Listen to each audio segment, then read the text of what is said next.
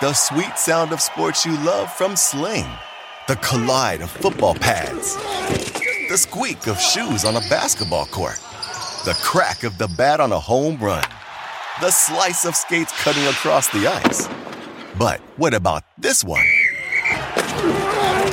That's the sound of all the sports you love, all at once. Starting at $40 a month. Experience it all live with Sling. At Bet365, we don't do ordinary. We believe that every sport should be epic. Every goal, every game, every point, every play. From the moments that are legendary to the ones that fly under the radar. Whether it's a game-winning goal in the final seconds of overtime or a shot on the goal in the first period. Whatever the sport, whatever the moment. It's never ordinary at Bet365. 21 plus only. Must be present in Virginia. If you or someone you know has a gambling problem and wants help, call 1-800-GAMBLER. Terms and conditions apply. All right, welcome on to a West 15 and 60 edition here, and we're going to just go through it in alphabetical order with your questions. Got a bunch of really good ones here, and let us begin with the 35 and 27 Dallas Mavericks. Yeah, the Mavs are 6-4 since the last 15 and 60. They're up to +2 net rating, which is 10th. Strong 8th in defense, not as strong as last year. 8th in offense, 19th in defense. 538 projects them to finish with 42 wins, which is tied for 5th. That's a potentially important development, and they're going to make the playoffs. And I think we could start with this question from @Knep24, which is basically we talked about this in the locker room pod for those who listen to it, about adding another ball handler in Dallas. Dinwiddie's been mentioned, but do you think they can make a run at Kyle Lowry, or is he too old for the timeline? Well, ideally, yes. I think that's pretty clear. 35 years old for Lowry, but he's also a great fit, and this is a team that needs to take some steps forward. Mark Cuban paid the luxury tax back in the day when they were a contender. He said back then in 2011 that it became less important under the new CBA, but somewhat maybe like the Warriors, this is their last chance. They have to really sign somebody good, really whoever the best player is that they can get regardless of age, because Luka's max extension, and not only max extension but Rose Rule max extension, 30% of the cap is going to kick in, and then they're really very unlikely to have salary cap space for the foreseeable future. And so this will allow them to bump their payroll up, maybe make some trades in the future as well. Once this 2021 draft obligation to the Knicks is off the books, that'll really open things up as far as being able to make trades with picks in the future. So if Kyle Lowry is the best player that they can get, maybe you'd say Dinwiddie would be better because he's a little bit younger, even though Lowry is probably better than Dinwiddie, or at least at this point. And you prioritize the future a little bit more. That way you can get a guy on a longer contract. But if Lowry is the best guy they can get, yes, absolutely get him. He's a good fit. That's my opinion. Yeah, I'm pretty much on board. The important thing to remember here is basically that Dallas has this flexibility to use now, and they have to use it in some way. And I think Lowry, with so many of the talented 21 free agents evaporating because they signed extensions, he could end up being the best realistic option that they can get. But there are a lot of things to consider, and I think that is a good way to kind of transition into a question from @RealMr314. Basically, and there are a couple of these too. There's one from Villius NBA about kind of like, where do you go from here? And so this one was, can you explain to Mavs fans that the roster has quality depth and does not need a dramatic overhaul? And I think it has capable depth, but I also think that the Mavericks, unless they can get like a clear number 2, number 3 in free agency this offseason, whether that's through a trade or free agency, I think that some of that depth actually, it is very good. But one of the challenges for Dallas is that arguably, other than Jalen Brunson, and maybe if Josh Green or Tyrell Terry steps up, they don't really have a lot of guys that you expect to get better moving forward. They have, DFS this is age 27 season. Hardaway, if he comes back, 28. Maxi Kleber, 29. So like the idea that they can do that now, being healthier, the Mavericks will look better than they have right now. But if the goal is a championship, I think their depth doesn't get them quite there. Now the dream was always to add somebody higher in the pecking order to knock everybody to the best spot. But if that's not the case and they want to win a championship, I think they're going to have to aim a little higher. Yeah, that's interesting. As you go through their roster, some of these guys at their best, I think, can be the type of pieces that they need. Finney Smith, I wish he were a little bit better shooting the ball. He's become a better driver and playmaker. I wish he were a little bit stronger. I mean, Finney Smith is shooting 39% from 3 on 5 attempts a game. And that's not anything to sneeze at. You wish there was a little bit higher volume there. And also, I think he's just a little smaller. He's not quite as strong as your number one defensive stopper. Kind of same thing with Josh Richardson, actually, who is going to be a free agent in theory. I assume he's going to opt out of that. We'll see how his playoffs go. If they go really bad, maybe he opts in. I do think that Maxi Kleber, at his best, can be a championship level of role player, but we've really liked Kleber for a long time, but he's slowed down a little bit, I think, offensively. I don't know whether that was COVID or nagging injury. He's also 29, so I'm not sure that he's going to be that 2 years from now when they're kind of ready to win. Jalen Brunson, championships are not won and lost on the back of backup point guards.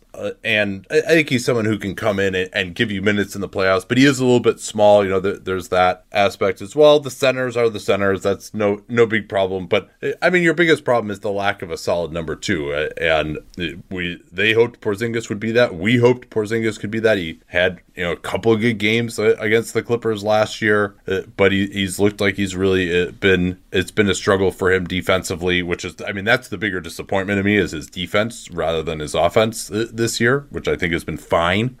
So, yeah, I mean, they kind of just need like another bump up and down the roster, and just the lack of defensive versatility that we harp on so much with other teams. You want to do this one on Jalen Brunson from Big Match 3? Sure. The question is Jalen Brunson a top 3 backup point guard in the league? And I didn't go through like every roster, but my inclination is yes. I think that Brunson, his ability to finish around the basket, he's not the greatest generator of clean stuff in pick and roll, and it's true that the Mavericks, the offense, unsurprisingly, is much better in the Brunson plus Luka minutes rather than the Brunson minus Luka minutes. But I like the way that he can create for himself, he can create for others, and it's also not the strongest time. If we're talking purely about backup point guards as guys who come off the bench and run an offense, it isn't the strongest time for those kind of guys right now. There are other players who have had good seasons, like Reggie Jackson, but yeah, I'd say Brunson I think he's top 3. Yeah, Devontae Graham would be in that conversation. I would say that Brunson's maybe a little bit above Graham with his size and ability to finish inside. Graham is the better passer and shooter. If Spencer Dinwiddie counted as a backup point guard, like the Brooklyn makes the trade for James Harden, he'd probably be coming off the bench. He probably would be number 1, but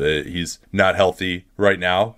And Monte Morris, for a lot of people, would be in that conversation. I'm less high on him as well. And Patty Mills. Yeah, I'm sorry? Patty Mills. Yeah, Patty Mills. Maybe Ricky Rubio, depending on whether I know he's not starting right now. D'Angelo Russell is not starting right now, so he would probably have to be number 1, despite the fact we're not that huge on him. Just simply the way he's played this year in the regular season. TJ McConnell, but not in the playoffs. But we've made this observation before that backup point guard is much more important in the regular season than it is in the playoffs, where the small size of most backup point guards becomes a problem later on in the playoffs anyway. Yeah, that's a really good point. I think we can do this one quickly from Esri on Discord. I feel like this can go to you initially, though I have a response to it. Now we pay for Dunked On's cold, logical post hoop analysis. How do you feel Rick Carlisle has performed with the limited Mavs roster in a tough season? Yeah, well, this is the free pod, but so we'll should we be less cold and logical? It's just I'm really loath to say that he's doing a bad job or anything like that. It's the same thing that it always kind of is with him, where they could be running more. But this is the hardest season to run in, particularly with all of their issues. And when they're playing a 6'8" guy at point guard, Luka was able to run more, I think, actually in Europe. That's the one part of his game that hasn't developed as much, and Carlisle's teams haven't run. But and I think it's their offensive performance has been disappointing this year, to say the least. I mean, I had them before the season as they and Brooklyn in the top tier by themselves for the best offense in the NBA, and they were the best offense in raw terms in history last year. So yeah, it's a disappointment that they haven't been able to get better, particularly because I think Luka has had a statistical season that's been a little bit better. They haven't gotten as much out of the bench. So I mean, you can't give him a good grade, but I also still ranked him in the top 5 of my coach rankings. Again, this season just being so screwed up, I'm loath to give it much weight in the end. Well, and also Dallas had the problem of having a lot of guys out at the same time, which is something that I've given a lot more credence to, with some of the delays and COVID absences and everything else. So 19th in defense, it looked a lot worse early in the year, and that's something that can happen with various teams. This will come up later in the 15 and 60 as well, is that when things are bad early, you remember it a little bit more, but I think their defense, when I've watched them, it's looked much better over the last, let's say, 3 weeks. Yeah, quickly here, Wolfgang Amadeus Banga asked about the Mavs playing good switching defense with Kleba and even Melli, Powell, Willie Cauley-Stein as their bigs. I'm not as much a believer in Melli and Powell at the highest levels, although Melli has looked better in some of the games that I've seen. But and maybe they should trade Porzingis. Well, okay, but you still need that second offensive star, and Porzingis, as limited as he is in some ways, is their best option there. So yeah, they're man, it's just between free agency and Porzingis and some of the role players not working out. I mean, we're just so high on what the Mavs were going to be over the next 5 years before this season, and everything has gone wrong for them. Let's get to the 42-21 Denver Nuggets. They are 8-2 since the last 15 and 60. And I think they've only lost one game since Jamal Murray went down. That's pretty incredible. We predicted that they might fall off. Campazzo has been awesome. Obviously, Jokic has. I think I got to go through again and look at it really closely, but it probably is solidified MVP, even in my skeptical eyes with this run. Plus 6.1 net rating overall. That is 4th best in the entire league. 4th on offense, 12th on defense. They continue to improve there, projecting for the 4 seed with 47 wins, but they're kind of like right in that mix there. Things could potentially move up a little bit if some of these other teams struggle. Yeah, it's going to be very interesting to watch how all that works out. Got this question from Drew Fishman. Overall thoughts on Michael Porter Jr.'s play since Murray's injury? What are the next steps he needs to take as number 2 for the Nuggets to compete in the playoffs? And I've been impressed. I mean, he's ramped up his usage and has generally has looked pretty good to me, both with the eye test and if you look at the statistics. I would love to see, you have Jokic, so you don't have to have Porter Jr. create a ton himself. But also I think he's shooting I thought he shot over 50% from 3 in March. And so I think it's 46% overall since the All-Star break. That's going to tone down a little bit just because it has to. He's not, nobody's that guy really. I'd like to see him get a little bit more dynamic with the ball in his hands. I think he's more of a secondary, tertiary creator. You and I wondered going back to the Hoop Summit whether he could be a primary. But alongside Jokic, you want somebody who can kind of do the 2 dribbles and a good decision. And if he can consistently do that at a reasonably high level, I think that makes him a more viable number 2 offensive player on the Nuggets. Yeah, and the question is whether he can do more than that. Could he be a guy on the second unit split up from Jokic? I mean, the efficiency numbers overall are absolutely and completely insane. The one thing I'd like to see them do even more of for him is coming off of screens off the ball and bombing some threes. I mean, the numbers on that are good, not unbelievable. Everything else is completely unbelievable. The other thing that's interesting is he doesn't really post up very much, and when he has, he's only 5 out of 16. He's actually in the 3rd percentile on post-ups. A very low turnover player, but that's where the bulk of his turnovers on a percentage basis come from. But if you look at his ISO numbers and his pick and roll numbers, I mean, those are all really awesome. And he's shown more in terms of his ability to get to the basket, Euro step, make plays off of 1 foot against more of a set defense since Murray went down. And certainly he's optimized by playing with Jokic in that system. So definitely next year, I'd like to see them play around with having him be the primary guy on the second unit, maybe use him more as a roll man, try to space out. Maybe you could put Najee at the 5 and really give Porter a lot of space to work with and develop him in that role to where that gives you another option to put the ball in his hands at the end of games, as well at times maybe reduce the load a little bit in the regular season on Jokic, and obviously let him work on his passing as well, drawing the defense and setting up others. That's one of the bigger weaknesses in his game. He's got 54 assists all season. So that's less than 1 per game. That's got to improve. If he's really going to be, you got to at least get up to 3 or 4, right? Even someone like Carmelo Anthony, who I think is a very nice analog for Porter, was at that level. Let's roll through these in lightning fashion here. We got a ton of Nuggets questions. Yeah, I mean, we could do this one quickly of basically if you redrafted 2018, where would Michael Porter Jr. go? And I would have him 4th behind Luka Doncic, Trae Young, and Shai Gilgeous-Alexander. There are other guys that could be in the mix, but I think with how well he's done, I think MPJ is 4th.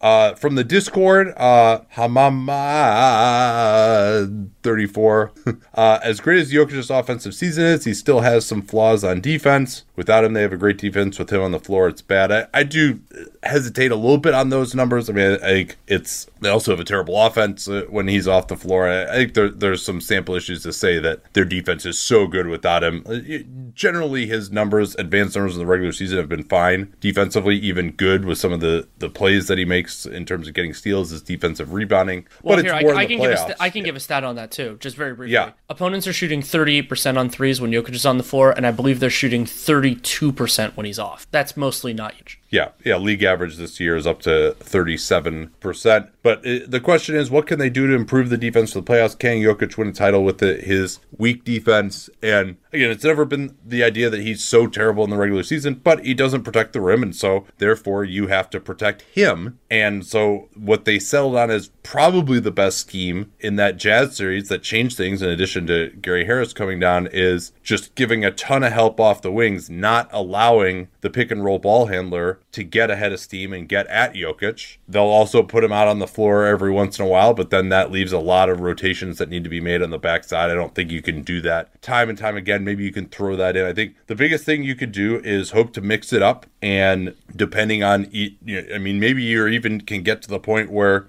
we're going to play it a certain way when it's a pick and roll ball handler that we don't really respect finishing at the rim that much. And we'll play it a certain way when it's a guy who can shoot threes out the dribble. And we'll play it a certain way when it's a guy who wants to get all the way to the rim. And maybe you can even have that level of versatility where you can just change it up even based on the strengths and weaknesses. But you're putting your finger in the dike over and over again. And that is my supposition, is that Jokic cannot win a title with that defense, that it's really going to be a struggle for Denver to do that. And again, Jokic is one of my top 5 players ever to watch, but as a certain commenter said, this is cold calculating reasoning, and so I think it's more likely than not that they just can't get to where they need to from a versatility standpoint. Defensively, remember when I said this was going to be the lightning round? We got a couple minutes left though. We got a question from @the_necklord. Is Jokic the best regular season floor raiser in the NBA right now? And I still think of LeBron as being the highest guy for that, because of the way that he can help an offense and also, be a capable defensive player, but doesn't have to be the linchpin. But the big argument in favor of Jokic is that if this is close, he is remarkably durable, and he plays a lot of minutes. He doesn't miss time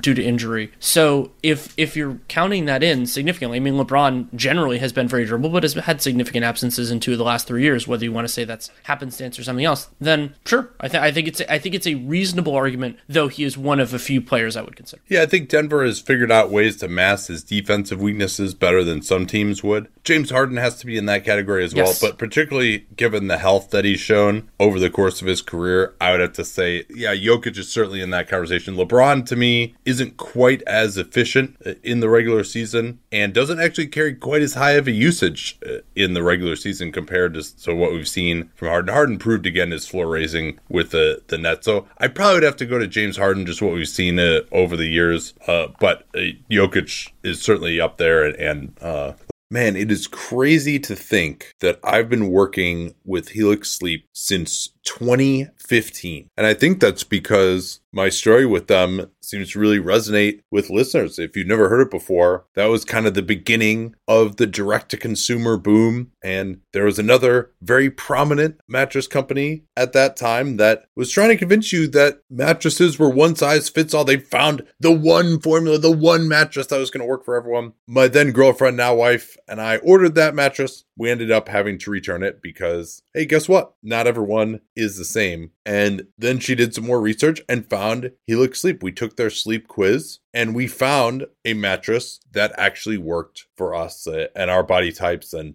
Helix offers 20 unique mattresses. Everybody sleeps differently, and Helix mattresses are designed for specific sleep positions and field preferences: hot or cold, side sleeper, back sleeper. So take that Helix Sleep quiz, find your perfect mattress in under 2 minutes. and it's shipped straight to your door, free of charge. It's no risk because you really need to sleep on the mattress in your own home. You're like, well, how should I order this if I can't sleep? I'm like, yeah, you're not going to learn anything by going to the mattress store and sleeping on the mattress where, do I take my shoes off? Do I leave my shoes on, but then my feet kind of hang off the bed because I don't want to put my shoes on the bed? And is it weird that I'm laying here for more than 30 seconds? You can't tell anything under those circumstances. You might as well just order it, get it sent to your house, get that 100-night trial. They're 10 to 15-year warranty, depending on the model. And there's never been a better time to try a Helix Sleep mattress because they are offering 20% off all mattress orders and 2 free pillows for our listeners at helixsleep.com/capspace. Easy to /capspace. We talk about all the time here on the program. That's helixsleep.com/capspace. This is their best offer yet. I can attest to that since I've been working with them for 9 years, and it won't last long with Helix. Better sleep starts now. Don't forget that /capspace URL to let them know that you came from us. Let's move on now to the 31-32 Warriors. And they are 6-4 since the last 15 and 60. Have some good wins, have some bad losses. My biggest observation about them over the last week is they just look completely exhausted. I saw it in person at that Kings game. We talked about that at Dunked Prime on Monday, where they just don't appear to have the juice. They got totally out-rebounded in that loss to Minnesota, who's been surging lately. But still 6-4 since the last 15 and 60. 21st in net rating, negative 1.6. 24th on offense, Danny. And 9th on defense. They project for the 9 seed, 36 wins, 37% chance of the playoffs per Raptor, 26 ELO. I could do this one quickly from Mark Ohm.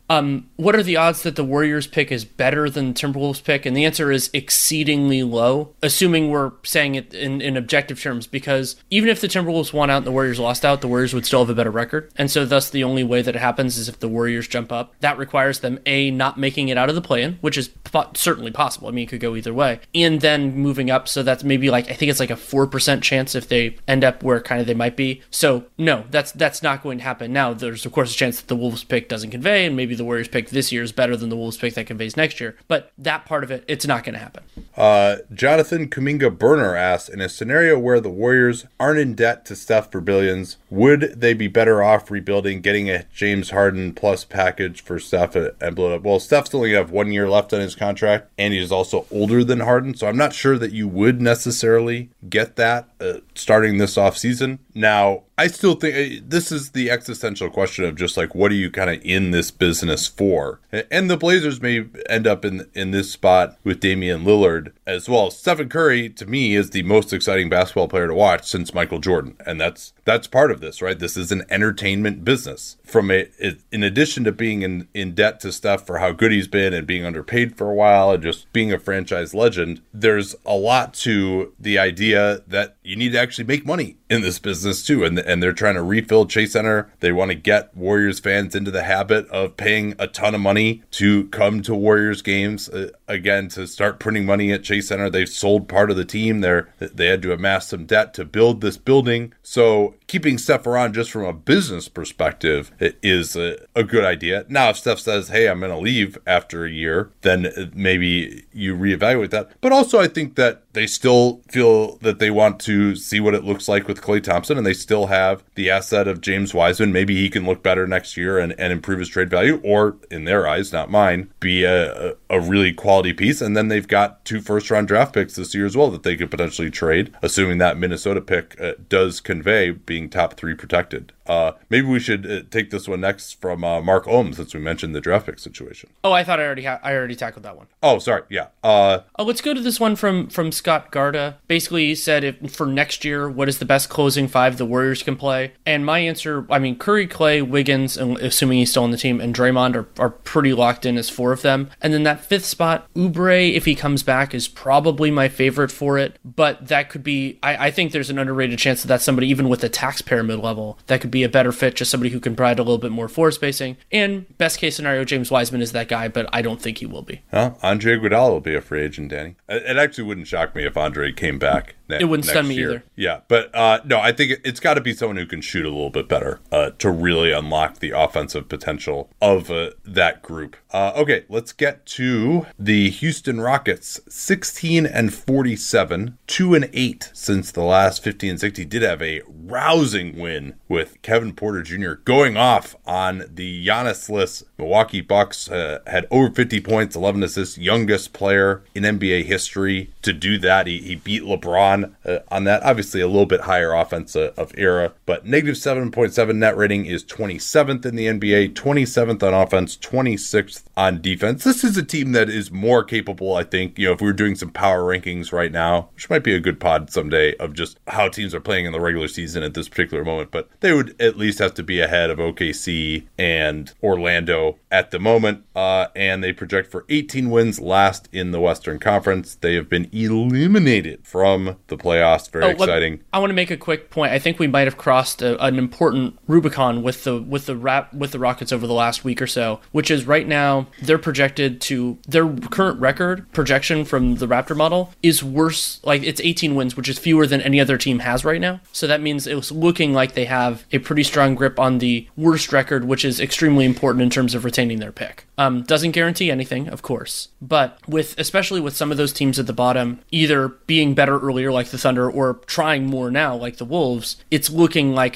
that's going to happen. No, you make a good point there. Yeah, the Wolves are now ahead of them, and that's quite important with the top 4 pick top 4 projected pick that they owe to OKC, although really all they had to do was finish in the top 3, and it seems like that is pretty much assured at this point. I never want to say never in this crazy season where teams can just start playing well and you catch a team on the wrong night when they're just exhausted and you can just beat them by 20, and so maybe I wouldn't totally rule out that they could go on a run, but right now they're projected to finish 5 games worse than the Wolves, 3 games worse than the Magic, and 5 games worse than the Pistons and Cavs. So they're going to get in the top 3, you would think, almost certainly. And as long as you do that, you got the same odds at keeping that top 4 protected pick. Yeah, and also worth noting, the Rockets have an extremely difficult schedule. Now, difficult schedules can shift late if teams have clinched their spot. Maybe they'll sit some of their guys, but it doesn't look like that. Like they play the Lakers and the Clippers. I think those teams are going to have something to play for late. Could be wrong. We'll have to see. We got a lot of questions on a similar line, which is kind of about timelines and everything else. And I think maybe the best one to use this for is Genebox on Discord. And that was,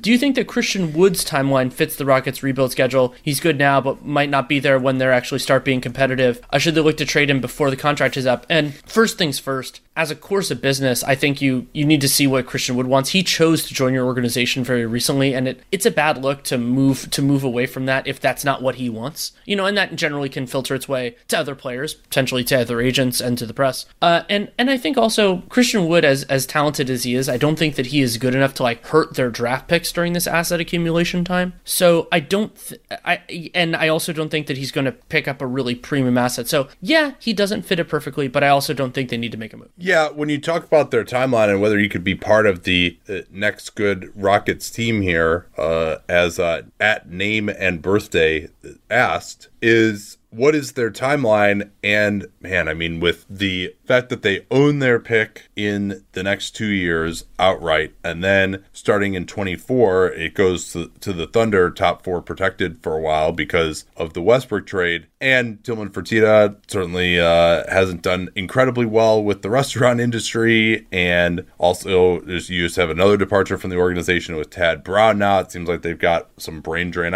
Like I said, you and I have liked what Rafael Stone has done so far, but it does seem like this is not an organization that may be in for a long winter here, and that it could be 5 years. There'll be an inflection point with Christian Wood after his second season with the Rockets when he'll be eligible for an extension, but they're going to run into the problem with him where 120% of what he's making now, which is about $13 million, might not be enough as a starting salary. So you'd expect that he's going to turn down that extension, and then 3 years from now, at a minimum, he'll be a free agent. I don't expect them to be a good team 3 years from now, and I think if they're not, he'll probably want to go somewhere where he can win, or perhaps even more likely that they would just look to move him once he turns down the extension. So I think the odds of him being a part of the next good Rockets team are pretty low, honestly. Yeah, I would agree with that.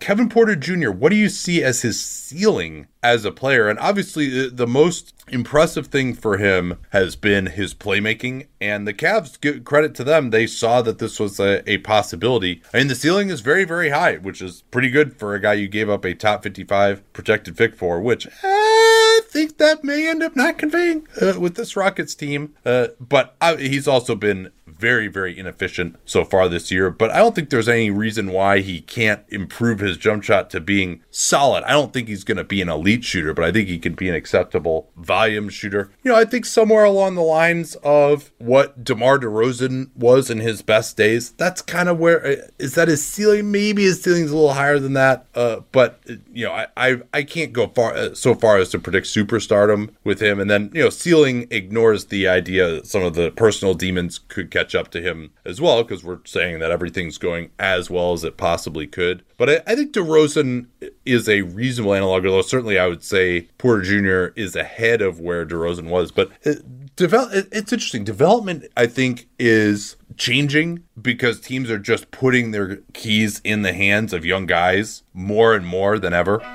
Well, and something that I think is important to add, why I might go higher than DeRozan, as remember, we're talking pure ceiling, we're not talking about like expected value or anything like that, is that I trust Porter's jump shot more, and he's coming up in an era where that is being more incentivized. You know, shot 34% last year, up, and he's been a pretty good free throw shooter. When I look at his form, it doesn't look terrible. So if he can get up to, basically, to me, the threshold is I don't think he's going to be a pull-up three-point shooter, that type of thing. But my kind of, in some ways, and the DeRozan parallel is interesting here. Like, he could end up being like a capable secondary guy in a starting five and potentially a closing five, who then can also run the show in whole or in part on second units. And I think that is an incredibly valuable player. And to have somebody who can do that at 6'4", who I think is best defending twos, then that opens things up a lot in terms of whether you want to have a different kind of a second unit or various other things. And so I think that's a very useful player. Yeah, and he's shown a little bit more as a shooter off the dribble, and he's a 47 out of 123 off the dribble, which is 38% field goal, but a lot of those are threes, so his field goal percentage is 50%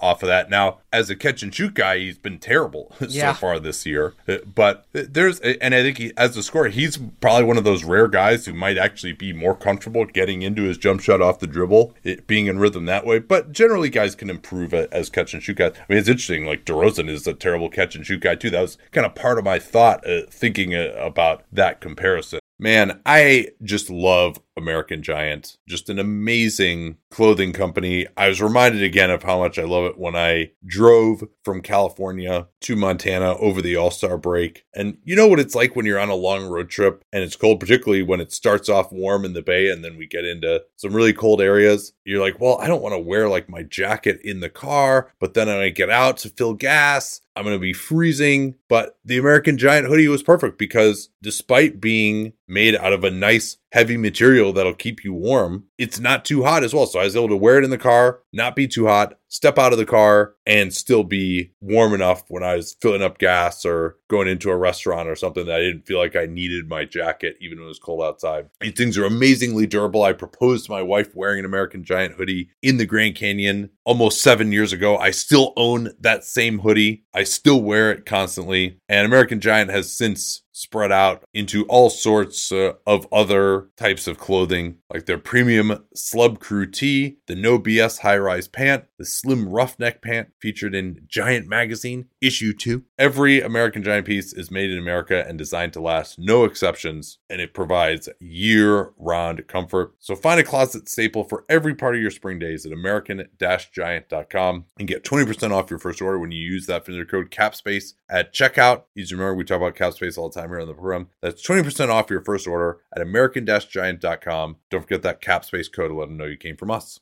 All right, let's get to the LA Clippers here. 43-21, 7-3 since the last 15-6. Did lose 2 straight earlier in the week. They had been, I think, 17-3 over their last 20. They are now 17-5. Second in the NBA, though, in net rating, plus 7.1. Kawhi Leonard probably going to make his return here in the next couple of games. He was upgraded at least to being doubtful midweek last week, and we're recording this on Saturday morning, by the way, so a little earlier than we normally would. And Serge Ibaka is doing some activity, but doesn't sound like his return is imminent. They are second on offense, 11th on defense, projecting for the third seed at 49 wins, will be making the playoffs. And let's get into these a little bit more deeply here. I think didn't actually get a ton of questions on the Clippers, which is kind of not surprising to me because they've just been the most under the radar kind of boring team all year, it seems like. So where do you want to start here? I think we could start with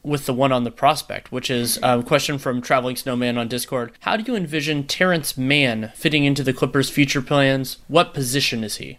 Well, defensively, I think he's a very solid guard. I've analogized him to Bruce Brown with the Nets and the way he's been used. And because, but I also have been pleased with his shooting in that New Orleans game, for example. He was actually shooting on the move a little bit. His corner three has been more aggressive, at least with that. So that gives you a little bit more versatility for him.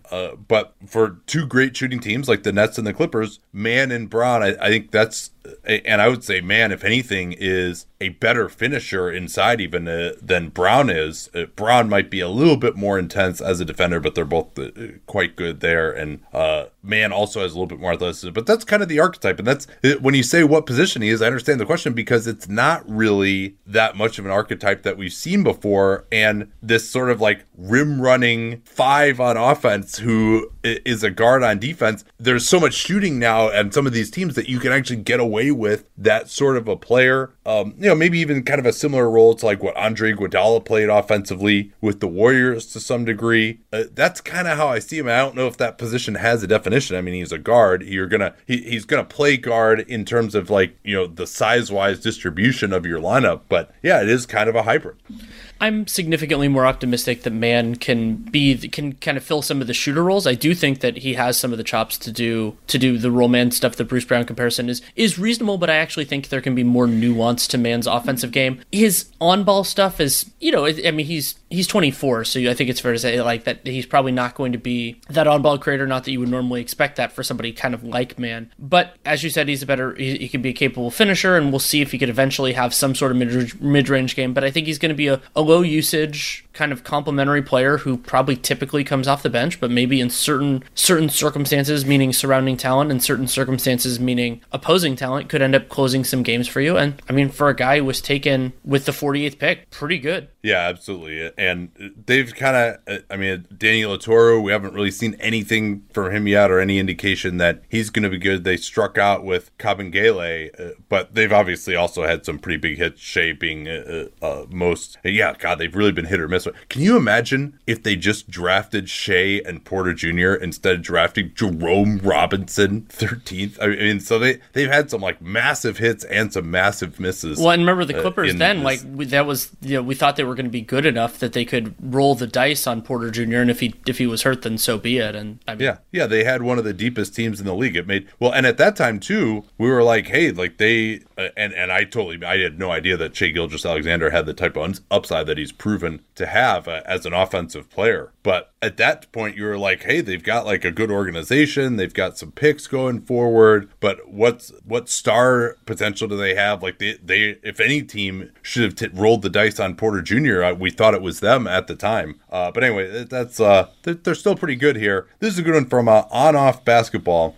In a Jazz-Clippers playoff matchup, the Clippers close with Morris at center. Would the Jazz consider going small with Ingles in for Gobert? Is that just playing in the Clippers' hands? And yes, I do think it's playing in the Clippers' hands because you're essentially, the Clippers have stars, they have spacing, they have guys who like to want to go one-on-one, who can go to work. And that's just, putting Joe Ingles in, what does that do? Does that make you better defensively? I don't think that it does, right? I honestly, if you had either Joe Ingles or Rudy Gobert defending in an isolation, I'd rather it be Rudy Gobert. And Gobert can still be a help defender at the rim. Also depends on who the Clippers also have out there. If the Clippers put Rondo out there, I would actually put Gobert on Rondo and see how that went. If they're not going to have a great shooter out there, but Morris. There's another kind of basic point to me, which is if the Jazz are doing that, then defensively they're basically saying, okay, we're a switching team now. And being a switching team against the Clippers isn't a good idea. Like, they don't have those kinds of defenders. That's a part of why their defense is so heavily built around Rudy Gobert. So you're sacrificing something that you're good at for something that you are not good at. And, Conley's not a great switch defender. Mitchell at certain times can do it. Ingles isn't that guy either. And so and even Royce O'Neal, like as much as I like him in different matchups, he's not great in that either. So and also like the team that gave the Clippers the most trouble in the playoffs last year, one of two, but the Nuggets definitely did. That's not the approach that they used, and they were able to shut things down for the Clippers more in the mid range. And I think there's plenty of reason to believe that the Jazz would be better off doing that. Well, yeah, and you need to punish them inside to some degree on the glass. And also Gobert gives them that rim roller who, yeah, they're switching, but you can still get inside position, put pressure on the rim, force help on the backside. Very quickly here, Marcus Stupid, Lakers or Clippers, a worse matchup for the Nets? I don't know the answer to this. I think that the Lakers could beat the Nets with their size and athleticism, but the Clippers are a better isolation team going against the Nets switching. I think I'm going to say the Clippers because I'm just not sure that the Lakers, unless they have AD at center, are going to be able to score well enough to keep up with the Nets, or maybe the Clippers could. And I think the Clippers can switch a little bit more. They've got guys who can defend up and down the line, but I don't feel strongly about it either way. Do you have an opinion there? I think I'm a little bit more strongly pro Clippers here than you are, but not very much. I think that the Lakers also just haven't been playing well. I mean, that's the other problem too, but we'll see. LeBron came back. We'll talk about them. Actually, right now, they are 36-27, 3-7 since the last 15 and 60. They were playing well, and then AD came back, and they've struggled, had a rough loss, despite LeBron playing 32 minutes last night. And mixed bag for LeBron. He had a couple of uncharacteristic turnovers, just lost the ball in the last 5 minutes when Terrence Davis was pressuring him. I thought it was a little troubling that he said my ankle still felt a little tight. He said his wind was fine. His wind is always fine. He keeps himself in it's all the Versa climber. He keeps himself in unbelievable cardio shape. So, we'll see how he and AD look. I mean, that's probably the biggest question in the whole NBA over these last few games or so. But overall, plus 3.1 net rating is 8th, 20th on offense, 2nd on defense, 42 wins. Jovan Buha had this stat as well, that if the Lakers do go on to win the championship, they would do it with their best players missing more time than basically any two best players have for a team that won the championship. But, this is a fucked up year, so I'm not willing to rule it out either, particularly when LeBron James is involved. So they're projected a tie for the 5th seed, 42 wins. What we got here? So we can do this one from Ellie Weiss. Basically, how would you rank the minutes in terms of how you would give them of the non-Anthony Davis Lakers bigs in the playoffs? Drummond, Gasol, Harrell, and Markieff Morris. And how do you think Vogel actually allocates them? So my order would be Gasol 1. So here's the first important thing to remember. The number 1 would actually be Anthony Davis at center. So, the number 1 option is none of these dudes. Then number 2 would be Gasol, just because there's some matchups where his physical strength and also you could see how much better the ball moves when he's on the floor with LeBron, because he's an intelligent player. Their starting lineup with Gasol actually had very good numbers. Right. So I would have Gasol 1, Harrell 2, just because there's a theory of it, and especially when LeBron is not on the floor, I think that Harrell gives them something different, and the defense has been better. Credit to Harrell, credit to Vogel during those minutes. And then Drummond, Markieff, I think that's more matchup specific, but that is where I would have Drummond. I think Vogel's going to have it Drummond, Harrell, kind of 1, 2, depending on situation, Gasol 3, and maybe even Gasol 4, Markieff 3. Yeah, there's this thought that, we got to wait to see Andre Drummond until LeBron is back, and then he's going to have him crushing alley-oops. I just don't think that Drummond has that level of athleticism anymore, and he really struggles to finish around the rim. I might have Markieff even as the highest, which is interesting, kind of crazy to think about. And so the idea Morris being that he's the 4 and 8, he's the 5. Yeah, I was thinking of it as the center, but that's fair. Yeah. I mean, whichever you want to call the center, but I mean, the crux of the question, if you're putting Markieff out there, then presumably that's with AD as well. If you're putting him with one of these other guys, then I think his effectiveness goes down. But he gives you a little more defensive versatility. He isn't shooting it that that well from three, but he at least is just going to kind of stand out there, which these other guys aren't necessarily going to do. Yeah, I mean, the AD Markieff combination is probably the most proven to be good of any of these. And Harrell, I just don't really kind of understand what the point of him is out there when you already have LeBron and AD. So we'll see. Maybe Drummond will be better defensively than we expect in their system. This is an interesting one here. Chris Batchelor, what more would LeBron have to do to be considered the greatest of all time by a majority of people?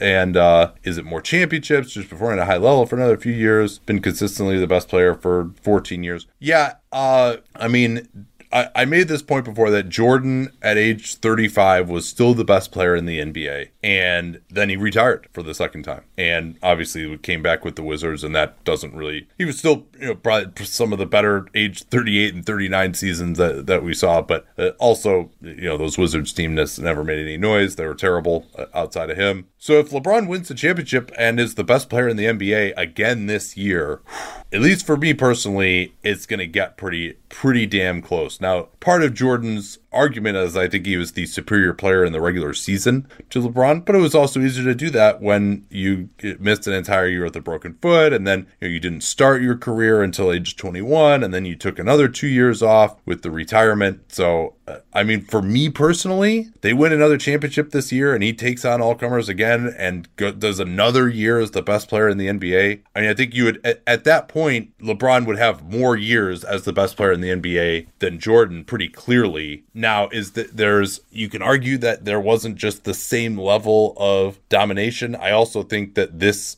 towards the end of Jordan's career, was actually a weak era for the NBA with expansion and some bad drafts in the late 80s, early 90s. LeBron, this is, to me, these last 5 years has maybe been the strongest era in terms of overall talent in NBA history, and to have done it over totally different styles of play in different eras. So, I mean, it would probably be there for me. It's started to ramble on for so long. Obviously, having grown up in Chicago, this is a difficult question for me, but do you have any thoughts on this one? It's different for me because I didn't grow up with the sport in the same way. I think there are kind of two interesting LeBron arguments, one of which we're not having, which is the greatest career for an NBA player, and I think that one you're probably competing more with Kareem because Jordan missed so much time, with the retirements and everything else. And I think it's interesting that LeBron, I think he has a credible case eventually for both. We'll see where things go from here. But I've always thought of greatest player of all time as being more about peak than about longevity. Like, that's just my idea, and so I think that it helps just because this reinforces what it was. But for me, what LeBron does now is more salient for the greatest career argument, which, I mean, he's getting a really strong case for, than the greatest player ever, because, I mean,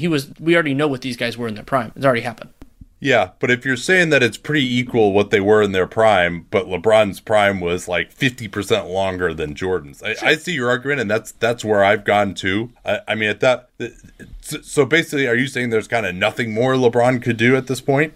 It depends, because it's so. I think we're in the space with LeBron versus MJ that it's kind of ephemeral. Like, I don't think there's any clear line in the sand. Yeah. That's why I think the greatest career argument is actually more interesting, but nobody ever wants to have it. But I think that it's somewhat. But so that means that if it's more ephemeral, then this stuff does matter. And so no, I think that winning a championship as the best player on the team would actually make a big difference. Yeah, I think you would have to say so.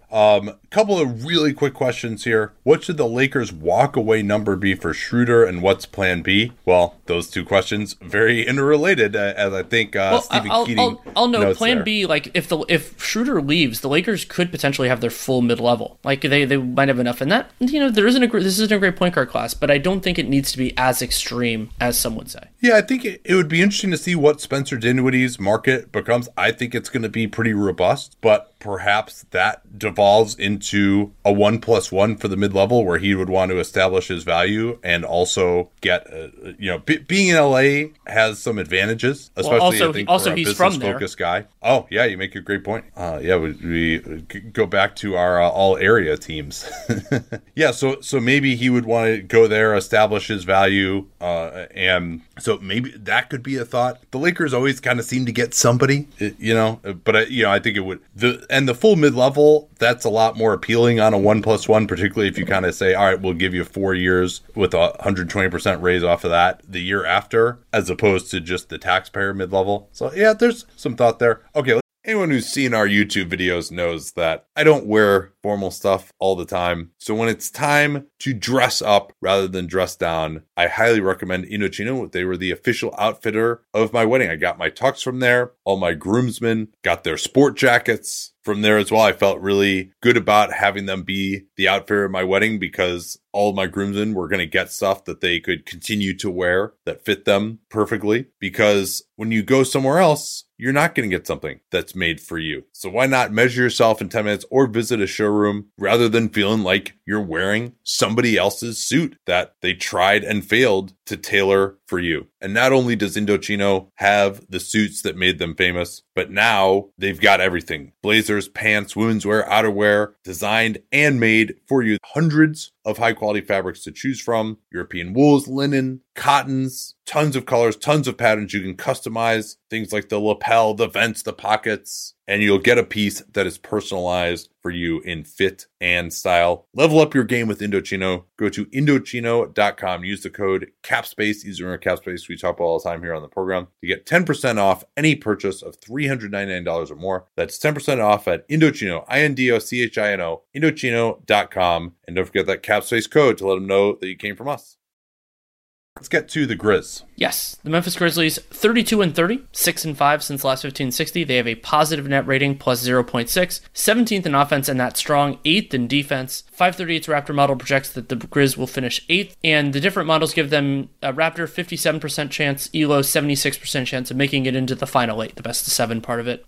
We got a bunch of different questions, I think, on an interesting idea, which is basically, I'll do the one from Arthur_Cash. The Grizzlies are a tough, deep team with a lot of young pieces and a promising young star Morant, but the questioner doesn't see them as a real contender anytime soon. What is something they could do to get to that level faster? And I think this is a fair consideration. Is that the Grizzlies, you and I both like a lot of their young players, but they don't really have a guy that I trust. Even if Ja gets to a number 1, they don't have a guy that I feel great about as a number 2. Jaren Jackson could get there, absolutely, but he and who knows, maybe even like Melton or somebody else could get there. But odds are, I think that they're going to need that guy, and the draft is they're probably too good to get that guy by the draft. You know, maybe you hit a great thing, but so I think it's 2022 free agency is going to be the real chance there, but it could also be via trade. Like, it doesn't have to necessarily be that. The consideration, though, is also the best trades that Memphis could make would probably be consolidation trades, and those very rarely bear real fruit, like the number 2 player on a really good team. Yeah, I think you just gotta, like with so many of these teams, you gotta hope that Jaren Jackson figures it out, both from a health perspective. I think offensively, Jaren Jackson's upside might be a little bit underrated. He's both with his shooting, and he's a pretty high usage guy. He's been like 25% usage already. And considering his floor spacing aspect, if he can figure it out well enough to be a solid center defensively, you know, he's not going to be Anthony Davis defensively, but think kind of like an Anthony Davis light, and then also spacing the floor the way he can, and being a solid finisher as an alley-oop guy, get some post-ups as well. Quick rolls to the rim, face-up game. Can he be, again, not going to be as good as Anthony Davis. Anthony Davis has been a top 10 player in the NBA for 7 or 8 years now. But think Anthony Davis kind of light, and maybe Jaren Jackson could be a top 20 player in the NBA. Then you're cooking. But yeah, it is hard to see how this Memphis team gets above sort of like a second round playoff exit type of team.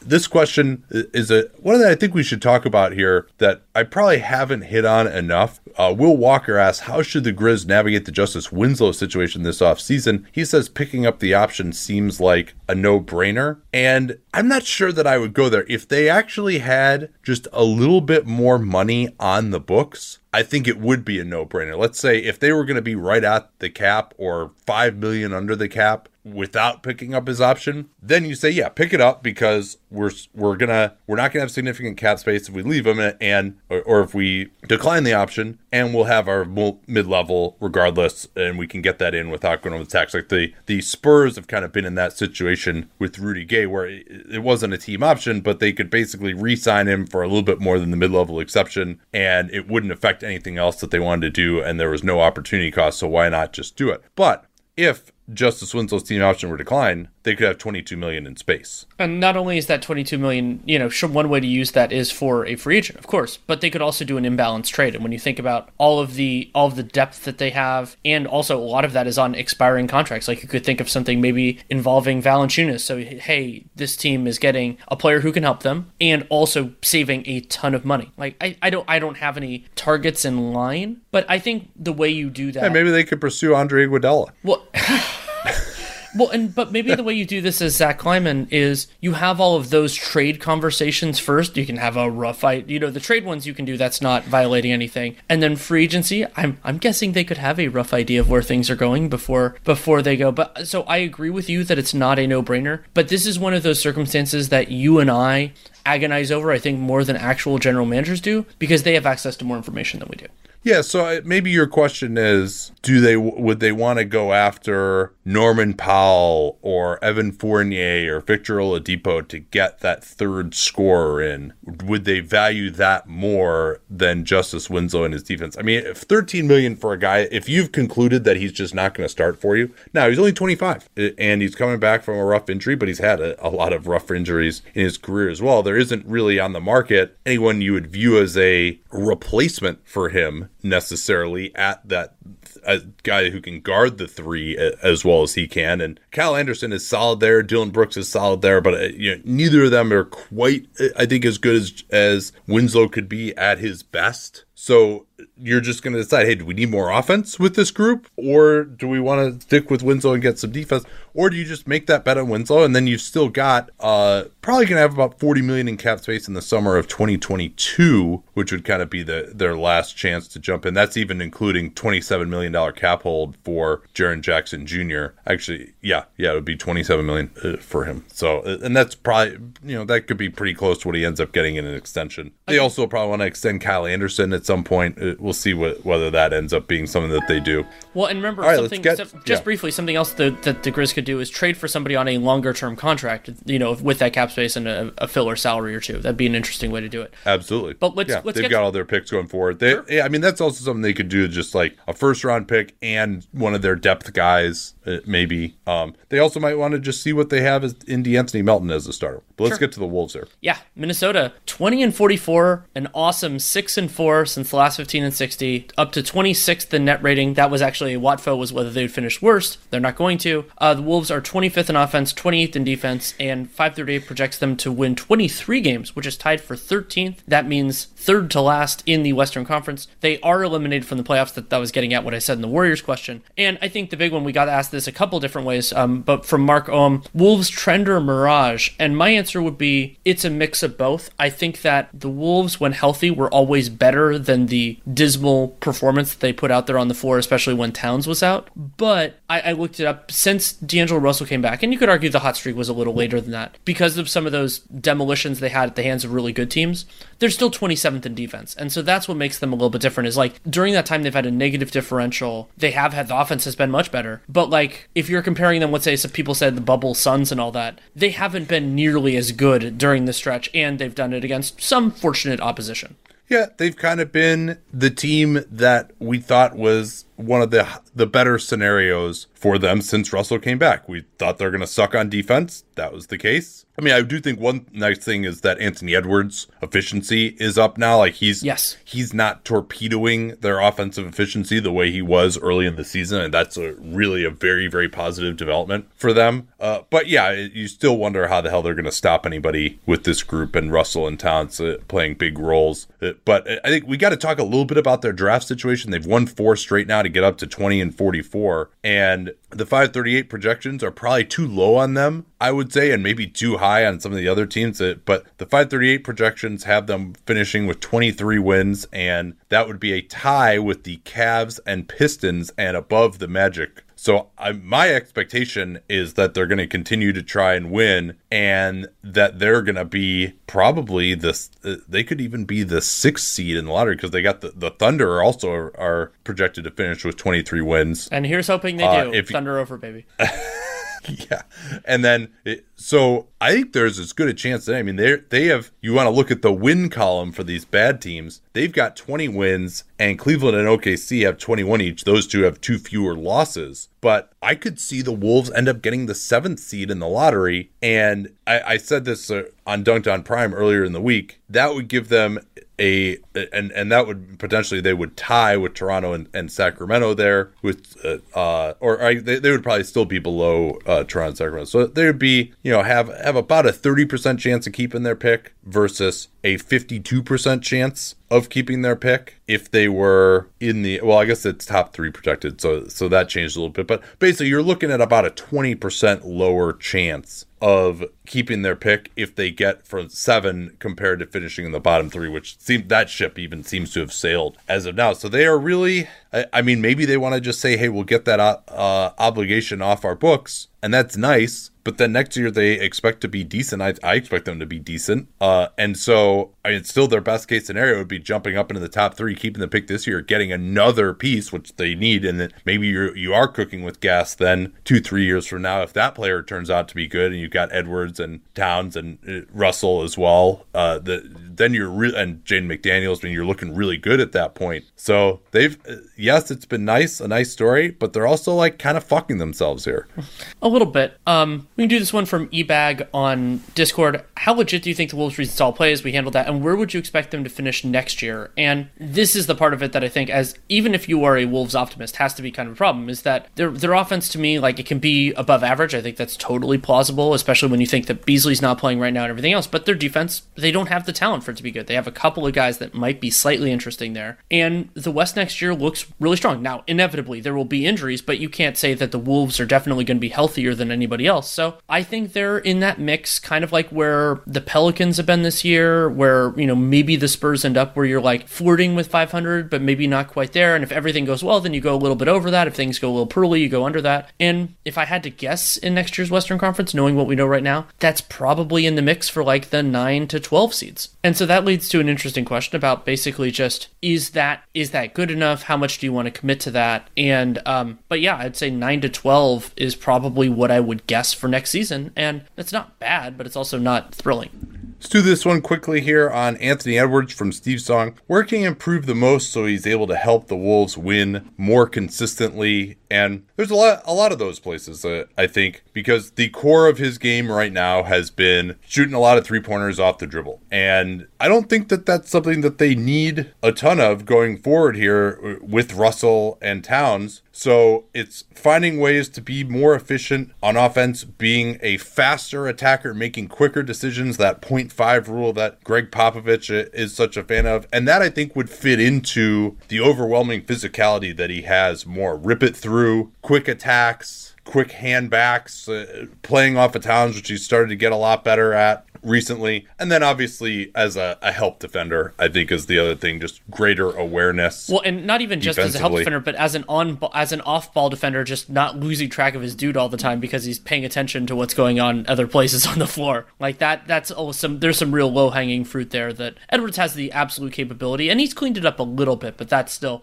I get more frustrated when he gets lost off ball than when he's not helping enough on off ball. All right, Pels 28-35, 4-6 since the last 15 and 60. Warriors and Spurs are still kind of coming back to them. They're within 3, and they have all 3 of their remaining games against Golden State. So there is theoretically some hope there. I really hope we get to see Draymond Green trying to guard Zion. That will be great theater there if it happens. They may not put Draymond on him that much. They usually like him more as a help defender, but maybe at the end of a close game. Still neutral net rating, though, for the Pels on cleaning the glass. They've gotten hurt in garbage time. 9th on offense, 27th on defense. Interesting that 9th on offense, 27th on defense still gets you a neutral net rating. And projecting for the 11th seed, 32 wins. They still do project to finish 4 games behind Golden State at 9 and 2 games behind San Antonio at 10. They're slated for 34 wins. And let's just get into this generally here, Danny. A bunch of questions of just how do you maximize the team around Zion? How can this team get to be a contender around him? And I mean, I think let's just go with kind of a more theoretical construct at this point because they are somewhat hamstrung at the moment. They do have plenty of trade assets still, but just theoretically, how do you build a championship contender around this unique offensive force, potentially generational offensive force that Zion is? So I think actually it's worthwhile to start on the offensive end because the structure is easier. You want players who can shoot. You want at least one other guy who can reliably create on ball, just because if teams try to take Zion away, you want somebody who can do things. And maybe that's Kira Lewis, maybe it's not. We'll have to see. But you want, of course, as many players as humanly possible that can shoot and ideally can do the 2 dribbles and a good decision thing so that when Zion feeds them the ball, they can do something positive with it. I think that is something really important. So offensively, you can find players like that. You're looking not necessarily for higher usage, though I think you want at least one guy who can do more. And then defensively, there are a couple different theories of the case. One would be you could go to, and I would say you want personnel for both in an ideal world, is somebody who's more of a traditional center in terms of can protect the rim, can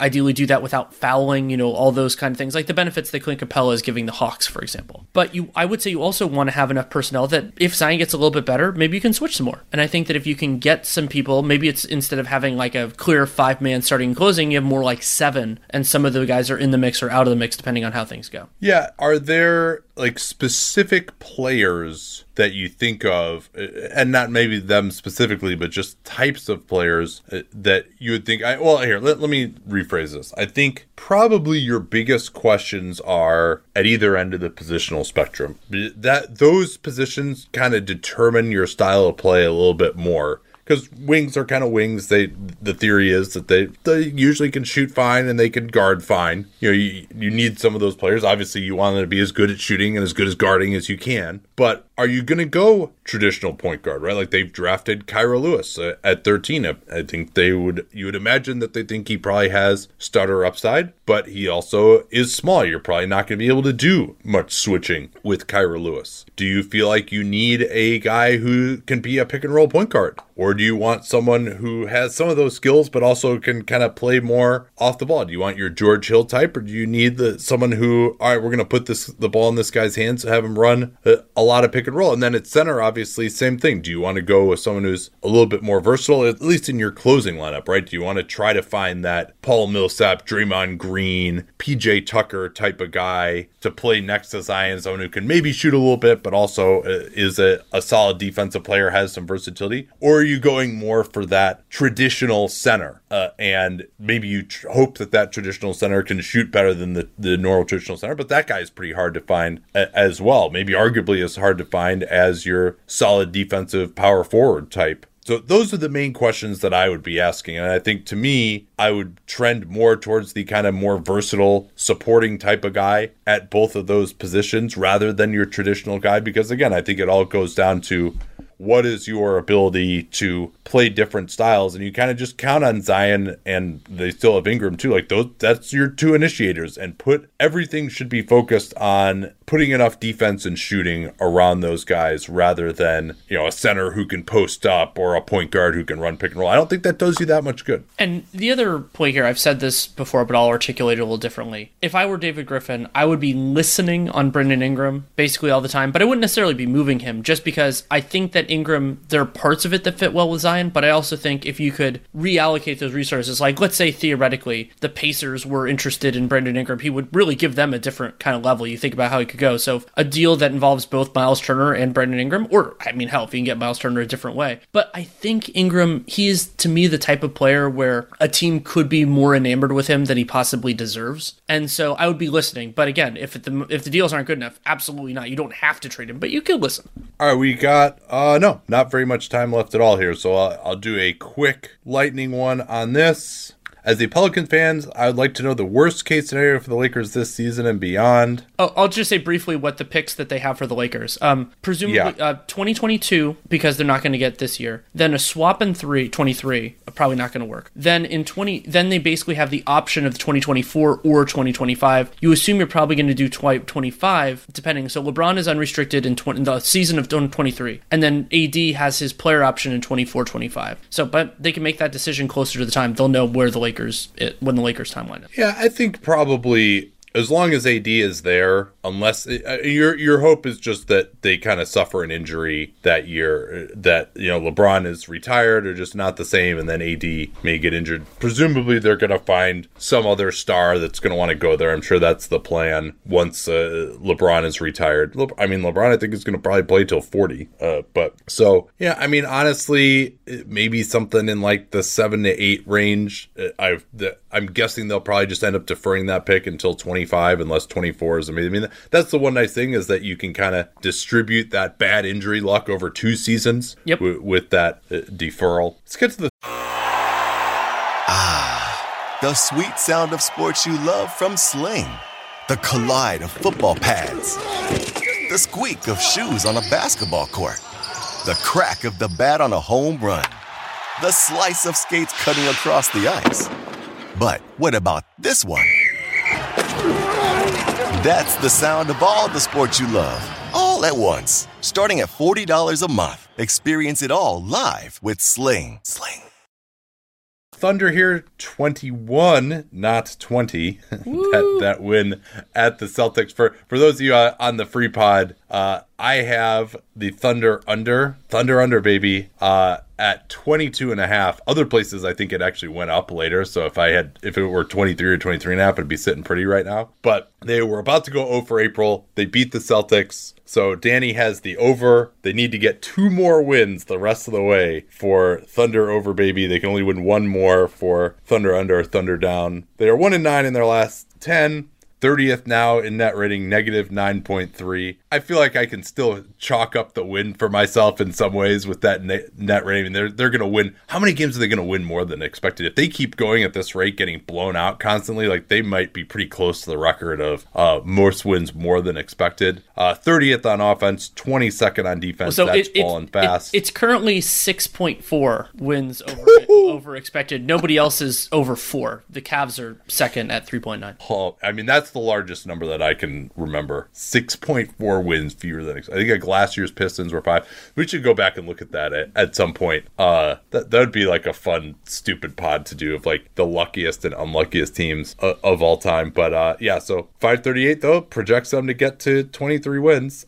And let's start here with Ryan Anderson. Poku hype aside, if you were redrafting the 2020 draft, would you take him higher than 17? Let's give this a little eyeball here. So I think the game here is which players drafted 17 or higher would you take Poku over? I think that we can do just that part for now. Okay, probably, I mean, these guys are, okay, I'd probably take him over Obi Toppin. We value upside. I think he's shown some of that here. Probably, that's tough. Some of these guys went in the top 10 because they deserve it. Maybe not that many, like Isaiah Stewart. This is like the ultimate question. Like Isaiah Stewart's been way better than him. Pokey would say has more upside, and Stewart's pretty young too. It's not like he's ancient or anything. No, I mean, but you got to say Stewart. He's pretty short. He's like 6'9", 6'8", big wingspan, plays hard, all that. Showed some switchability. Zach Lowe wrote about that this week. I'd probably have to take him over Neesmith. Even Neesmith is playing a little bit better. Neesmith looked good on Friday. Yeah. Well, definitely Jalen Smith at this point. But Smith again, he's had his own injury issues, and I think he got COVID as well. He had this ankle issue, so he hasn't really had much of a chance. And as mentioned, it's been a wild year. Like a lot of these guys, if they had the runway that Poku has had this year, they might have shown just as many flashes, even if they overall kind of sucked. Yeah, I mean, there's really not many people below him that I would take. Quickly. Maybe Quickly or Sadiq Bey, I would, just being a little bit more valuable type of position. Achua, I would think about. Poku still, I mean, he's shown some flashes. I guess he's been like kind of about how I expected overall, though he was so bad to begin with. I mean, he still is shooting 32% from the field and 26% from 3 on the season. So it's like, yeah, all right, he runs pick and roll, he throws it behind the back pass. It looks pretty sweet. He bombs a 3 from the right wing. You're like, oh yeah, okay, 7 foot. Like, and he had a few shot blocks here and there as well. I don't know that it would change that much. Up like maybe 2-3 slots, not much more than that, I don't think. Yeah, and it'll be fascinating to see in a year or two where we feel about that, because I feel confident that he won't be in the same spot, but I have no idea where the hell he goes. Yeah, I mean, there haven't been that many guys early on that I've just been like, oh, this guy looks like a terrible bust, right? I mean, they're not a lot of them have like star upside, but so Okongwu hasn't done much this year, but he's starting to play better. Like, you wouldn't take him over Okongwu still. I mean, there's a reason these guys got drafted higher than him. I probably wouldn't take him over Okoro still, even though he's had some issues, but he's been as advertised defensively to me. So like, none of these guys have just been like, oh, this guy just doesn't have any. Yeah, Jerome Robinson's. God, he's taking a beating in this podcast. Yeah, well, let's okay. do this one from Buddy Korb on Discord. Which players do the Thunder try to keep? What kind of turnover rate? And so I think this is a worthwhile exercise. I mean, so basically the Thunder have team control over everyone on their team, pretty much. And then that includes like restricted rights for Tony Bradley and Svi if they wanted to. I mean, Poku, Shea, and I mean, obviously Shea's first. Baisley, I think I would listen, but I'd probably want to keep him. Ty Jerome's looked pretty good recently. You know, potential backup point guard. Teo, same story. Lou Dort. Lou, you might move, not because he's bad, but because, I mean, he doesn't necessarily fit your timeline, but you might also I mean, he fits the timeline in the sense that he's young, but he doesn't fit it in the sense that, like, a 3-and-D player is much more valuable on a team that's trying to win. But, hey, I mean, as you mentioned, like, the guy's averaging, like, 26 points a game in April in admittedly somewhat limited time. But And I like Kenrich Williams, but I think Kenrich Williams is, I think he's the type of player that you try to get something for just because he kind of helps you win too much now, and the Thunder aren't going to try to be good for another probably 2 years. So, I mean, makes $2 million. Totally keep. And then I like Isaiah Roby. Roby and Brown have continually surprised me. I don't know where they slot in on a good team, but they make nothing. So I think you keep them around for at least another year, probably 2. And hopefully by that point, you're confident that one of them can be either a high-end reserve or even a starter.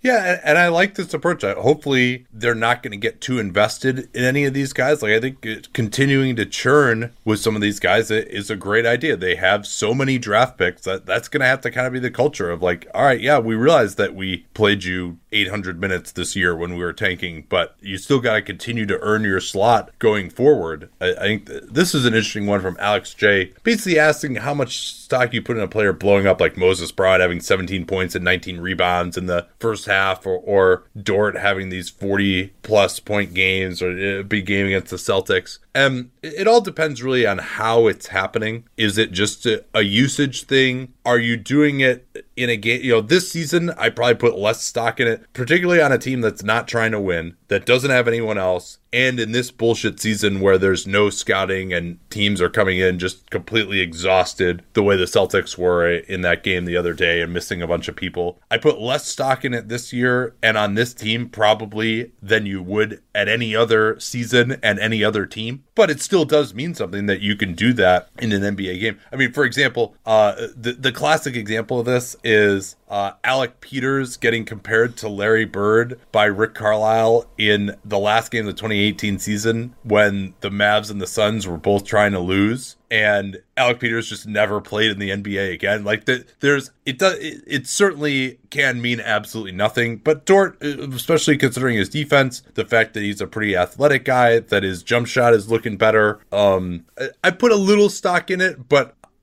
not that much compared to just the overall season, because particularly on this team, anytime anybody is doing anything or has any kind of a way to score, they're just going to feed him the ball as much as possible. Should we move on to the Suns? I think that's totally fair. Yeah, let's do it. The Suns are 45-18. They are actually tied with the Utah Jazz as we record this for the best record in the Western Conference and the best record in the whole damn NBA. The Suns are also third in net rating, plus 6.4, 8-3 since last 15-60, seventh in offense, fifth in defense, one of only 3 teams in the NBA that's top 10 in both offense and defense. 538 projects them to finish behind the Jazz with 51 wins for the second seed, and they have already made the playoffs. They're breaking a decade-long drought. Yeah, that's pretty exciting, and I'm glad that the Suns are back. I mean, they've been kind of an NBA sleeping giant for a while here. I mean, that's a big market. It could be a free agent destination as well. A lot of passionate fans there, and just to have been as bad as they were for 10 years was pretty rough. Let's cross our fingers that Robert Sarver doesn't screw it up in the future. Has any team gone from out of the playoffs to a championship like the Suns have the potential to do? Well, like actually winning a championship? Well, yeah, the Lakers, 2019-20, they didn't make the playoffs, right? Or 2019, they didn't make the playoffs. The first LeBron year, they got AD that won the championship the next year. So yes, that has happened. Another famous example, they didn't win it, but they certainly could have had it not been for Joe Johnson's injury, was the 04-05 Suns. Still my pick for one of probably the top 5 most exciting teams ever. Trying to think if any others really qualify here that I'm trying to remember. I can't think of any others off the top of my head at the moment to actually win it after being out of the playoffs the previous year. I mean, even this year's Nets did make the playoffs last year. Yeah, I think that Lakers team is the only one that comes to mind for me. And there's a difference there where the reason the Lakers didn't make the playoffs was because their best player was hurt a lot of the year, rather than the Suns, who weren't playoff caliber overall. I mean, they were obviously in the bubble, but that's a different thing. I'll do this one quickly from Andrew Lutz. What would need to break right for the Suns to come out of the West? To me, the biggest thing that can happen is, I like to think of this as a Portland Trailblazers situation, which is that most of the best teams in the conference are on the other side. That, if we're talking preferential path,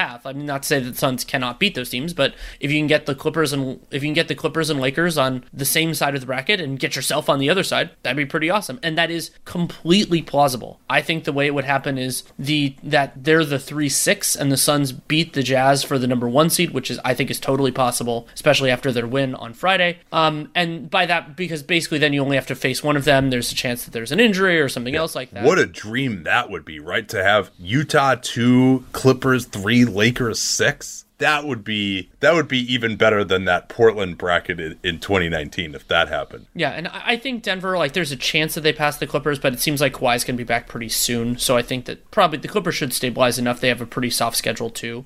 So yeah, I think getting to the 1 is the way that can happen. Of course, there's also the risk that you get to the 1, the Lakers are the 5, and so. But if we're saying most favorable path, that would be it. And then one that I thought was interesting, I actually thought about this a little bit from KVanZ43 on Discord.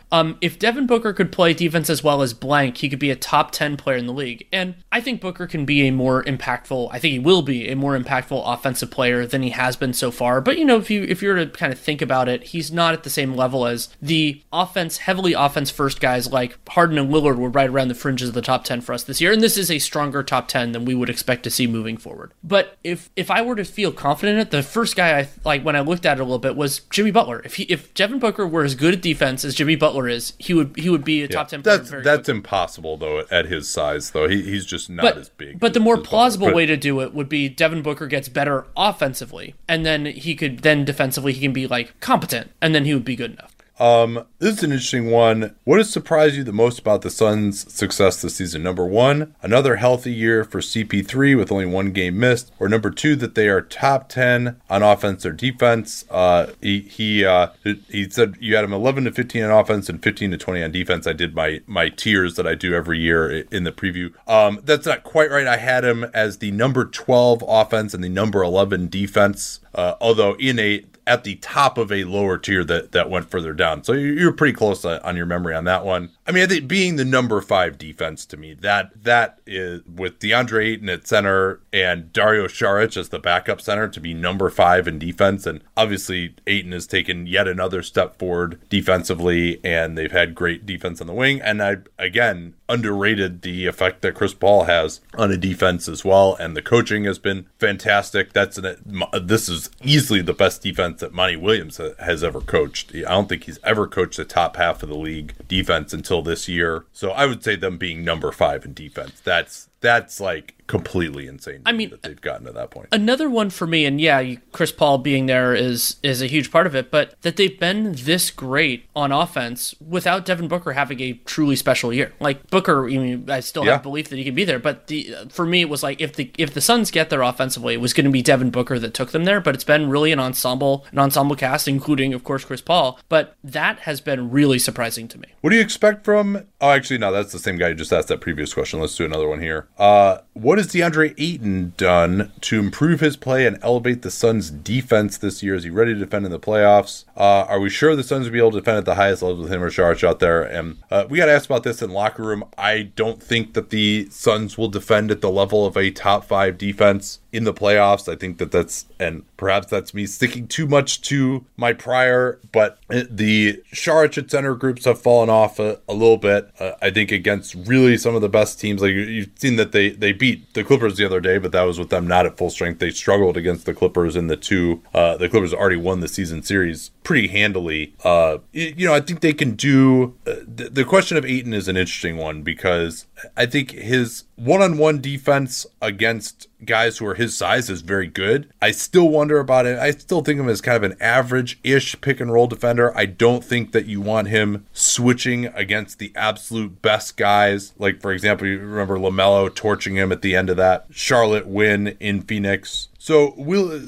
maybe he'll be a liability, but they also just don't really have anywhere else to go other than him and Jarts. Like one of those two guys is going to be out there as your center at the end of games. And this has been an unbelievable regular season for the Suns. They have well exceeded my expectations. Although I will note that I did consider it a possibility that the Suns could get the number 1 overall seed this season, that there could be a lot of unexpected results in the West this year. So I'll give myself a little credit. Well, and you and I were both pretty confident they're over. The only reason we didn't put it as the best bet was just because it was so unprecedented. But we thought they were going to be well over 5. I thought they were going to be well over 500. Yeah. I mean, now there's, and I thought they could. Yeah, but anyway, back to the question. No, I don't think their defense is going to suck in the playoffs, but they need it to be like a big strength. And I don't know that it's going to get to that point. But hey, if you're the 1 or the 2 seed, particularly, if they get to the 1 seed, that's going to be massive to be able to play a team that's not. Portland they would be fine against too if Portland is the 7. I think Dallas is a team that I think could have given them some trouble, but it looks pretty much assured that they're going to avoid them. So I think they're clearly going to get to the second round, and then depends what the matchup is. Man, if that dream scenario happens for them, that's another great reason for them to push for the 1 seed, and we'll see what happens with the LA Lakers as well. Certainly the Lakers are going to be trying to avoid the Clippers in the first round. One would. The sweet sound of sports you love from Sling. The collide of football pads. The squeak of shoes on a basketball court. The crack of the bat on a home run. The slice of skates cutting across the ice. But what about this one? That's the sound of all the sports you love, all at once. Starting at $40 a month. Experience it all live with Sling. Let's get to the Blazers here. Yeah, let's do it. The Portland Trail Blazers, 35-28, 4-7 since the last 15-60, though they have bounced back from that really rough stretch. 12th in net rating, 5th in offense, 29th in defense. 538 projects them to finish with 40 wins, which would be 7th in the West, and they're probably going to make the best of 7. It's 93% Raptor, 88% Elo. And I think the place to start, because remember, this is a mailbag, we got a lot of the questions before the Chris Haynes piece came out. And we got one from Absol13 on Discord, basically after that, which was about after the Haynes article about Dame's most frustrating season. It looks likely they're going to sign Norm Powell to a big deal. We'll see about that. Basically, what are the chances that Dame asks out, or are you convinced he's still a Blazers lifer? And the most important data point for me in the Haynes piece, and I recommend people read it, is that I think Lillard wants to be on a championship contender. And I mean, you and I would have said back when they made that conference finals and got waxed by the Warriors that they weren't then, that they really haven't ever been. But if that's what he wants, it is my firm belief that that will not happen in Portland. And so that makes me much less confident that he is a Blazers lifer than I ever thought before. Yeah, and the crux of that piece, Haynes obviously has a very close relationship with Damian Lillard. Chris cut his reporting teeth as a reporter for what I guess was probably like Comcast Sports Northwest or whatever. Has known Dame since the early part since his rookie year. There is no quote from Lillard in that piece, but you have to imagine that some of that is informed at least by Lillard's thinking. Now, I think Chris also, though, has a feeling, I think he's said this before publicly, that, Dame should be putting their feet to the fire a little bit more. And this was kind of, in some ways, this was a plea for him to do that, and has said that he hasn't done it yet. And Dame has this feeling that, he should be driving winning for his team. That's part of why he's such a good leader. I don't really know that this, if this is like a shot across the bow of Portland management and ownership, that they need to try harder in some fashion. I don't really know what else they could be doing. They traded 2 first-round picks this offseason to get Robert Covington. And yeah, Covington hasn't worked out. I really liked their offseason while still acknowledging that it didn't make them a championship contender. And we've got a little bit more time here on, and this kind of ties in as well with the question from friend of the program, Brandon Goldner, of who's most responsible for the Blazers' inability to compete for a championship, Terry Stotts or Neil O'Shea. And honestly, I think it's Damian Lillard. Now, that is not, I love Damian Lillard, but it's just, he's not, I don't think, a player who is as good as the player who typically leads a team to a championship. He's consistently been the 8th, 9th, 10th best player in the league in our rankings. And unless you put a unbelievable ensemble cast around him, that sort of player does not typically win championships. And so and there's no shame in that. Damian Lillard is a no-brainer Hall of Famer, one of my favorite players to watch in the NBA, greatest Blazer probably of all time, you would say at this point. But you shouldn't expect that a team led by Damian Lillard is going to win a championship. Have they maybe been a little bit below expectations for having a player of his caliber the last 3 years or so? Maybe a little bit. They were above expectations in 2019 because things broke right for them. The 2016 offseason definitely really fucked them to some degree with the Turner signing and Myers Leonard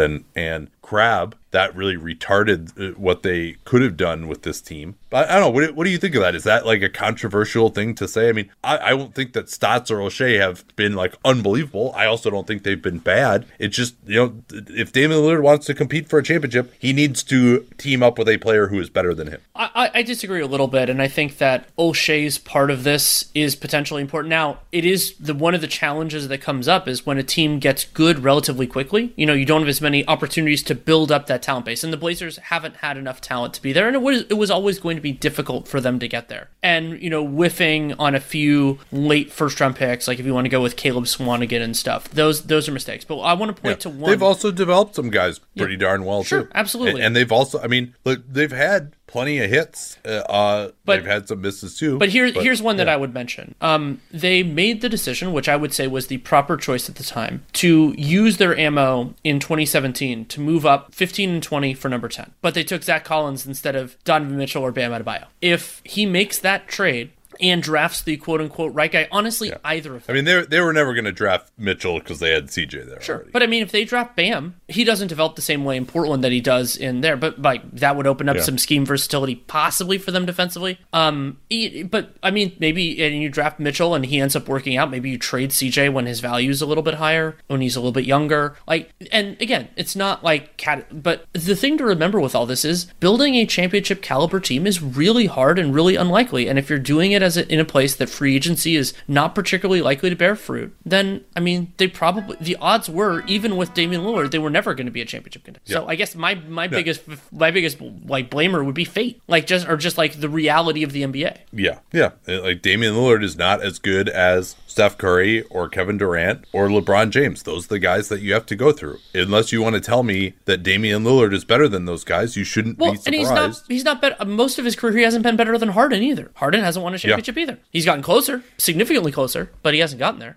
Just briefly, people asked about the best CJ trade the Blazers could make, and the point here, worth making as many times as we have to make it, is that you very rarely trade a talented player for a similarly talented player in a different spot. Generally, the way this works is veteran, star, or star adjacent gets traded for lesser players and draft picks. And so it's extremely unlikely that the Blazers can find a trade partner, and especially if you look around the top teams in the league, there's nobody who's desperate for what CJ McCollum brings them. So most trades of McCollum would make the Blazers worse. Now, well, the Sixers are the team that's been pointed out, Ben Simmons for CJ, but that was a lot easier when the Sixers' new starting lineup wasn't that good. Now, if Ben Simmons averages 7.5 points per game in the playoffs and they lose, then maybe that gets reevaluated. But that's the guy that obviously comes to mind for some degree. But I don't really care for the offensive fit of Simmons and Dame either. They clearly have to figure out a way to get better defensively, right? I mean, that's in the regular season. You would just be like, man, why? That's where, for Brandon's question with Terry Stotts, they should be better defensively, and they have. But should they? Now, with their, so that's with their O'Shea personnel? too. Well, yeah. Well, okay. Yeah. I mean, I think that's where I think both Stotts and O'Shea shared the blame for this year was this bench defense. That was just such an obvious problem. I talked about it with Mike Richmond at the start of the season when he came on, host of Locked On Blazers, and of just when we really went through the roster, which I like to do, talking about these teams for an hour, it really gives you an idea what their issues could be. I was like, holy crap, they're going to be so bad. And with Nurkic available, they actually haven't been too bad with him out there, but he hasn't played that many minutes. He's been out. So, yeah, what were you going to say there? Well, Portland has had a top half defense once in the last 6 years. Yeah. I mean, it happens. They don't have good personnel. Yeah, and that was the one year that they made it to the finals, or the West Finals, although that was without Nurkic. And having Dame and CJ, you probably have a ceiling on your defense. But, I mean, this is a team that could be winning, 50 games a year at least, if they just even had a competent defense. And the whole Carmelo and Cantor thing, I think, and kind of selling their soul to Carmelo a little bit. Last year, they kind of had to do it, but then bringing him back, I think, was a mistake. But hey, Dame probably wanted him back, right? But so that's one of those things where listening to your star and what he wants probably isn't a great idea. Let's get to the Kings here. Not a ton of questions about the Sacramento Kings, so we try to spend more time on the teams we have more questions on, since that is apparently what the people want, but we do cover the entire league, of course. 26-37, 4-6 since the last 15 and 60, and what a ride it's been for these guys. Sunday, they have a really nice game against the Warriors, end up losing. Monday, they beat Dallas, but Harrison Barnes hurts his groin. They've already got De'Aaron Fox out in the COVID protocols, and he very likely has COVID given the amount of time that he's supposed to be out. Then they basically suffer one of the worst losses of the last 40 years against a Jazz team, missing Mike Conley and Donovan Mitchell, and they do it at home, one of their first games with fans. And then they beat the Lakers in LA in LeBron James' return game last night. It's just does any week for a team encapsulate this batshit season more than this one? And here's another wild thing for Sacramento. They still have 3 games against Oklahoma City.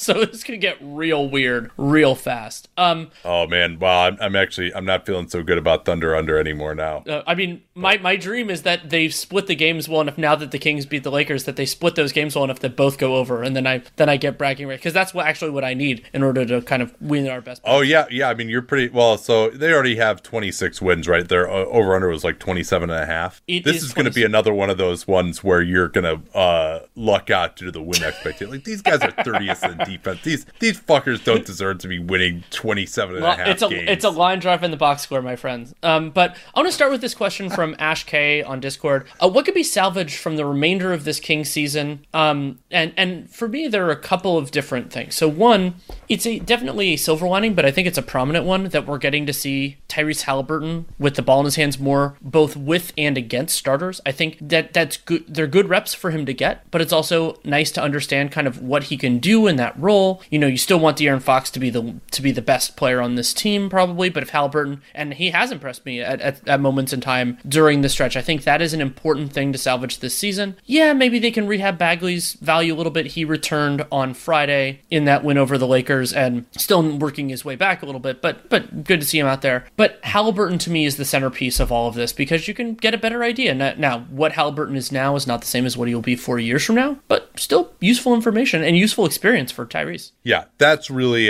important to me. And Rashawn Holmes is back. He's playing well again now. But, Halliburton, 23 points, 10 assists. He was great against the Golden State Warriors. I don't think they need to play him 39 minutes. That seems a little extreme. I did enjoy the portion of Ash's question where it said, sack Walton now and see another coach That we can cover that in a different question. But yeah, no, Halliburton, just seeing what it's like to really be the on-ball guy, running a ton of pick and rolls per game, letting him work on his off-the-dribble shooting, a little bit of his mid-range stuff as well. See what it's like to be the focus of opposing defenses, get pressured, force him to... I think this is even because he's a really hard worker to understand what he needs to work on in the offseason. Left hand.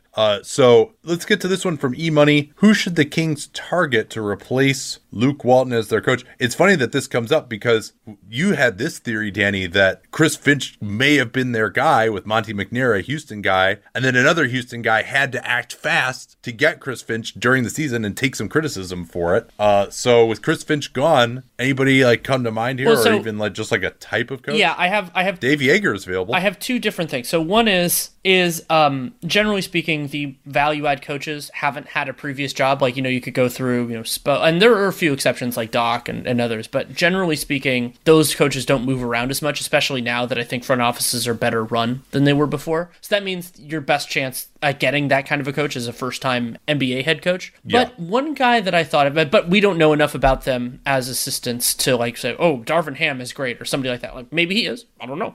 But the one guy that I thought of, especially if the Kings and this person were willing to go maybe a short-term route, is to me the most important thing that Sacramento needs over the next couple of years is a defensive foundation. And the guy that I thought of, who is currently under contract with another team, but might not be for very much longer, is Steve Clifford. And so the idea being Sacramento, maybe they can draft somebody that they think, or sign somebody that they think is their defensive foundation of the future, kind of let Clifford build a theory around it. And yeah, I think being a little bit worse, I think having a floor-raising coach right now isn't the best idea, but it wouldn't be the worst thing in the world either to kind of, if you can instill some of that stuff and then carry that over to a more creative coach eventually. I think they need to just go like Billy Martin style with Dave Yeager. It's a new front office now. Bring back Yeager, Marvin Bagley, who's the biggest guy that he clashed with. Co-coaches with Yeager and George Karl. George Karl may be ready to head it into the coaching sunset at this point. But so Mike D'Antoni is another name that came to mind. If he were a little bit younger, I'd feel better about that. But someone who's going to make these guys run like crazy. Now, pretty incredible that this Kings team is 11th on offense. I was joking about their defense being 30th. I guess we never did all of the rest of their sets. 4.8 net rating, 25th, 11th on offense, 30th on defense, projecting for a robust 30 wins, 12th in the conference. But yeah, D'Antoni, I think, would be a really good fit, get the most out of Fox and Halliburton, and D'Antoni could finally get back to his roots of really trying to push the ball and run, which he hasn't really been able to do these last couple of teams with some of the vets that he's had. And maybe you could have a thought of, we're going to bring in D'Antoni, and maybe we can bring in a really highly regarded assistant who can kind of learn under him, with the idea that in 2-3 years there's a succession plan that guy could take over and they could continue to run the same type of system. Maybe that's something that they could look at doing potentially. I think D'Antoni is like 71 right now, but he seems quite have a lot of vitality. And just hit this one quickly from Matt Conway.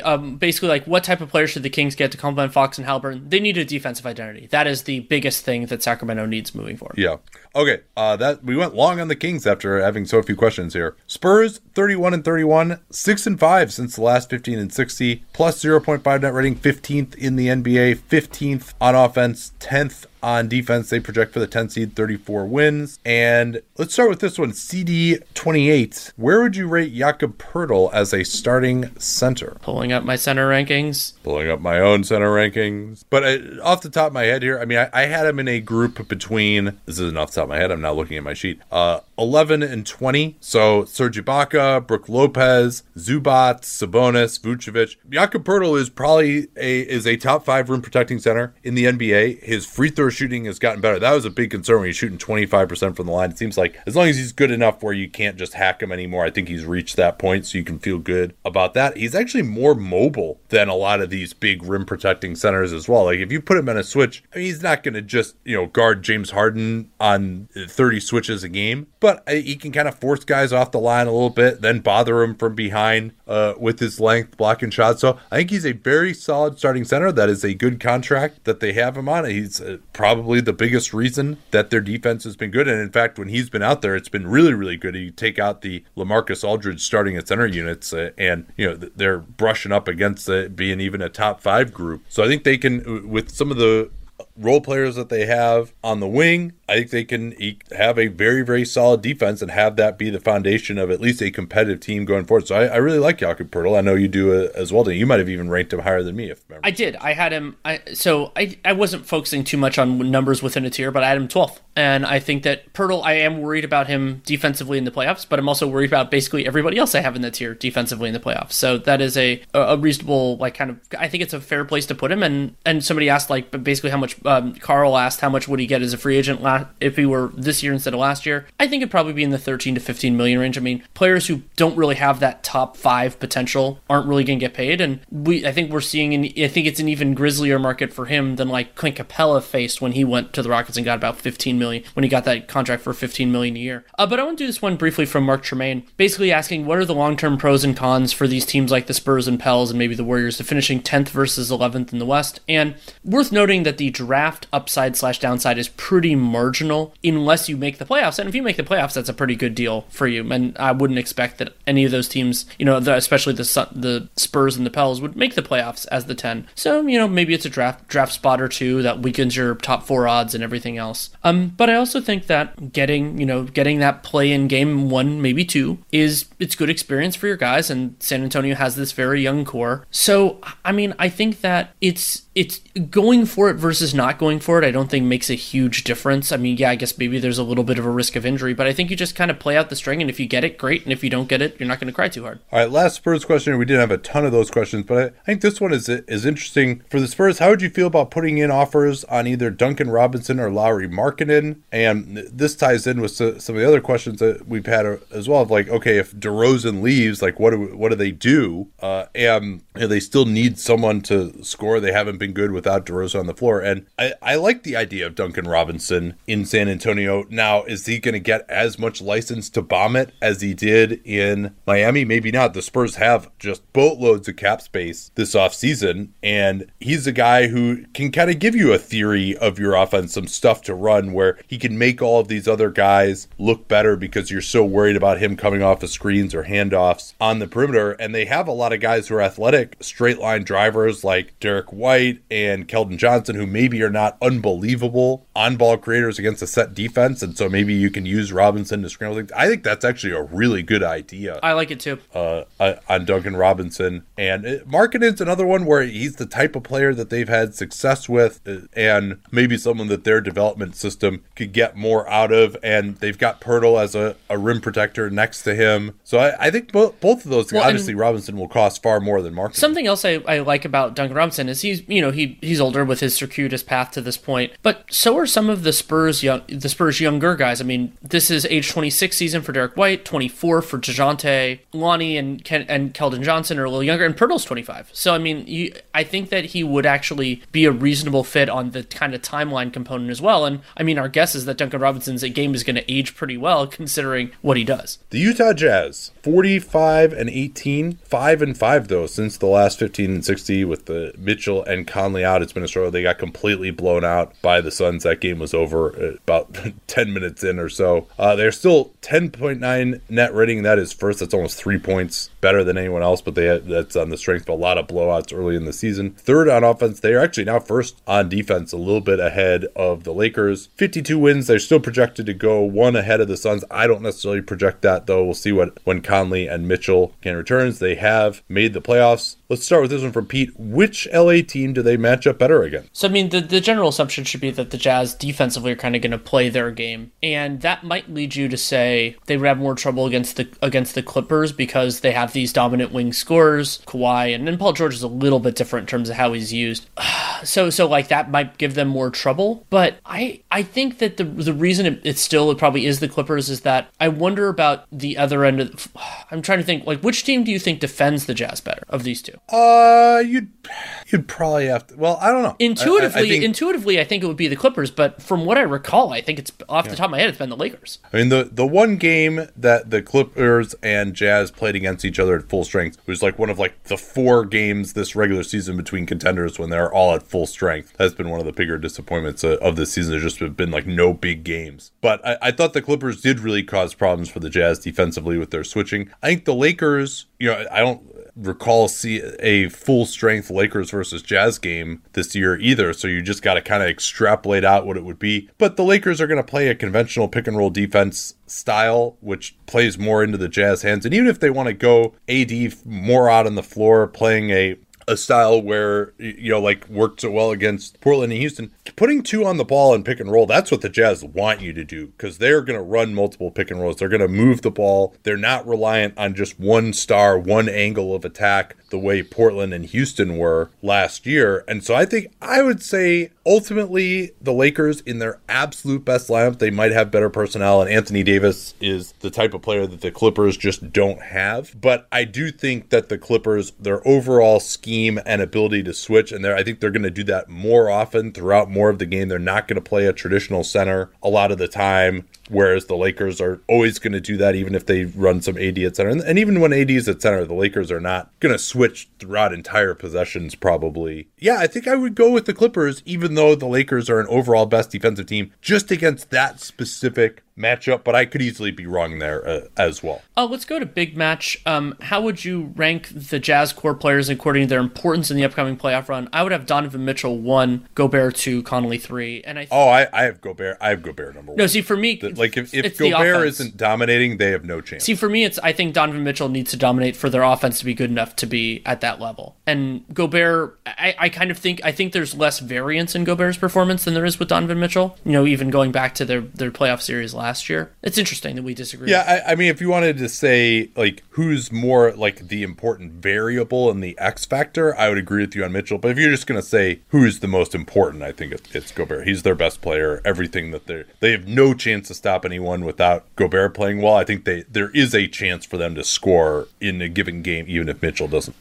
play well. And we got this asked a couple different ways. Tom Ferris, and there was actually one, I believe, in the Lakers section about, like, if you're the Jazz, wouldn't avoiding the Lakers at all costs be more important than the 1 seed? And I've made this argument before, including most notably off the top of my head with the Rockets a couple of years ago, that if your goal is to make it out of the conference, and maybe for certain teams your goal is just to win a series, win 2, whatever it is, I think if you're really scared of the Lakers, you want to play them early rather than late. And that doesn't mean first round, obviously, but I would rather, just because the idea is basically that it's longer from AD and LeBron's injuries, they've had more time to kind of get their balance right. So if my goal as the Jazz was to make it out of the Western Conference, I would want to play the Lakers in the second round. It increases your downside, of course, like that you were a 1 and out, even though you had the best net rating in the league. But that's why defining your goals is so important. You're gonna have to face them anyway, probably. Yeah. Now you might say the advantage is that someone else plays the Lakers in the first round and beats them. I mean, I think in the second round. You'd rather. I think that's the logic. Yeah. I mean, I guess you would rather that the Lakers have to go against a good team that might just beat them than you don't have to face them at all. But if the construct is you're assuming you're going to play the Lakers at some point, yeah, I think getting them early could be good. I mean, particularly with LeBron saying he's still feeling some tightness in that ankle, and AD hasn't really looked like himself yet. So give him less time to play their way into it. All right, we got one more here. And Danny, I will direct this to you since you are the person who created this. Does Jordan Clarkson pass the Nene test, which is whether a contract is tradable for positive or negative value? Does he pass the Nene test? Should the Jazz look to move him this offseason? I will say I co-created with Amin Elhassan. But Clarkson, $12.4 million next year, $13.3 the year after, and then a $14.3 million player option. For those who remember, the player option is why I went completely crazy on this contract once signed. I think that he's worth it now, but that balance is going to shift. But I think it's close. And remember also that at some point in the future, we don't know exactly when that's going to be. Contract values are going to rise because the revenue is going to increase. And so Clarkson at this point, he's 28. I think he's pretty close to even value looking forward. And I'm more of a Clarkson skeptic than most. So I think he's I think you probably, if we're calibrating on GMs, I think there are GMs that see it as positive value right now. Yeah, he's really fallen off, obviously. He's well below average now in true shooting. 3-point shooting has fallen off. His floater, which is kind of working into the lane with spacing around him against the smaller defenders, that was a big part of his game. That hasn't worked as well. The one thing is he doesn't turn the ball over. But, yeah, I mean, he's 29% usage and below average true shooting and not great defense, even though he's been better in Utah than he had been previously. No, it wouldn't for me, but maybe it will for some. And thanks again for joining us here on Dunked On, a little special early edition Saturday. And a reminder, you can join us on Locker Room at 6 Eastern, 3 Pacific on Tuesday. That's another free pod that you're getting in your feed now as well. Or you can jump in live with us. They even have an Android beta. But that will do it for today. Thanks again, and we'll talk to you all next week. At Bet365, we don't do ordinary. We believe that every sport should be epic. Every goal, every game, every point, every play. From the moments that are legendary to the ones that fly under the radar. Whether it's a game-winning goal in the final seconds of overtime or a shot on the goal in the first period. Whatever the sport, whatever the moment. It's never ordinary at Bet365. 21 plus only. Must be present in Virginia. If you or someone you know has a gambling problem and wants help, call 1-800-GAMBLER. Terms and conditions apply.